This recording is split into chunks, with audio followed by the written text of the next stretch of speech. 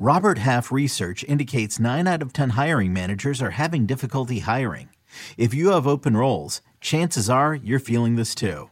That's why you need Robert Half. Our specialized recruiting professionals engage with our proprietary AI to connect businesses of all sizes with highly skilled talent in finance and accounting, technology, marketing and creative, legal, and administrative and customer support. At Robert Half, we know talent. Visit roberthalf.com today. Justin Fields finally got some help. Let's break it down on FFT in 5. Welcome to Fantasy Football Today in 5. I'm Chris Towers. Let's break down the big trade between the Bears and Panthers that just went down on Friday afternoon that netted the Panthers the number 1 overall pick. And that's where we'll start with this one. Panthers give up number 9 and number 61 in this year's draft, plus a first rounder in 2024 and a second rounder in 2025 and wide receiver DJ Moore. So this is a huge trade for the Panthers to move up 8 spots in the draft and have their choice of the top quarterback in the draft. Presumably that's what they're going to do. You don't give up this type of package in the NFL unless you're going out to get your franchise quarterback. So we're going to see the Panthers take one of Bryce Young, CJ Stroud, or Anthony Richardson. And it's going to be really interesting to see what this offense looks like, because after they traded Christian McCaffrey last season, the Baker Mayfield experiment blew up in their faces. This team went really run heavy. Their leading returning receiver right now is Terrace Marshall, who had 28 catches for 490 yards.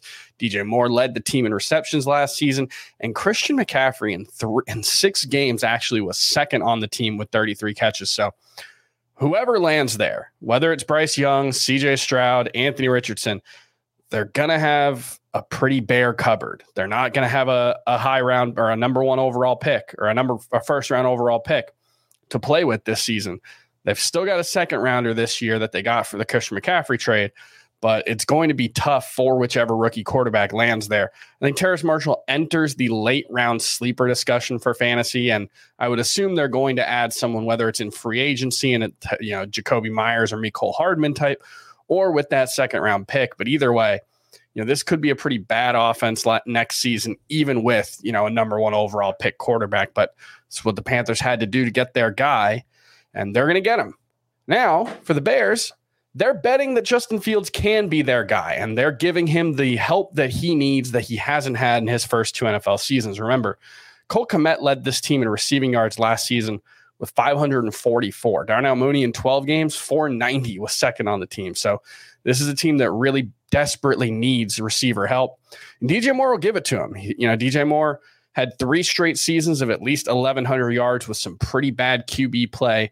Last season, only 888 in receiving yards, but that was a down year with, again, pretty bad receiving or quarterback play, very run-heavy skew. So DJ Moore still a very, very good wide receiver. We've seen him succeed as a deep threat in 2021, got over 1,100 yards, being used primarily down the field on a lower volume.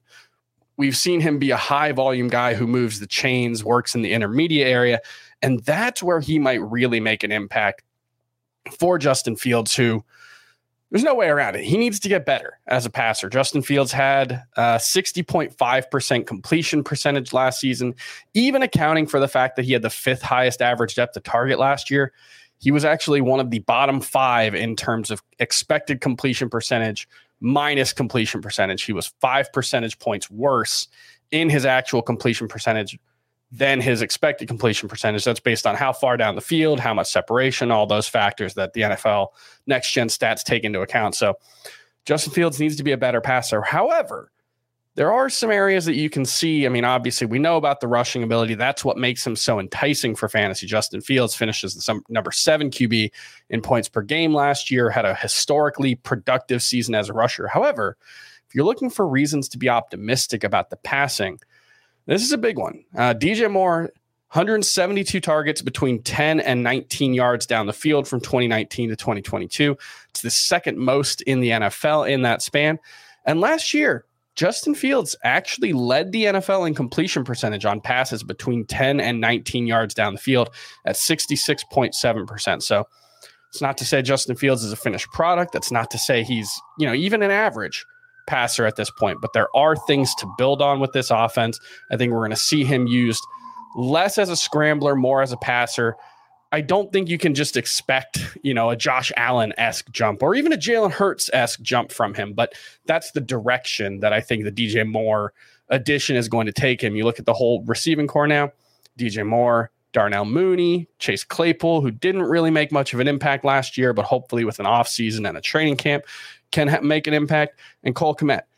It's not great. I wouldn't be surprised if they made another addition, but it's a lot better than what they had at the start of last season for Justin Fields. So I do think this is a situation where you expect Justin Fields to take a leap. I had him as my number 7 quarterback in the rankings before this trade, and he'll stay in that same range. I think I could see him anywhere from number 4 to number 7, but he's going to be there with Lamar Jackson and Justin Hurts behind the Jalen Hurts, Josh Allen, Patrick Mahomes tier. However, this could be the next guy who takes that leap into the 25 points per game range that you want your number 1 quarterback to be in. So a lot to like here. Justin Fields, obviously a huge talent. DJ Moore, by far the best wide receiver he's played with in his career.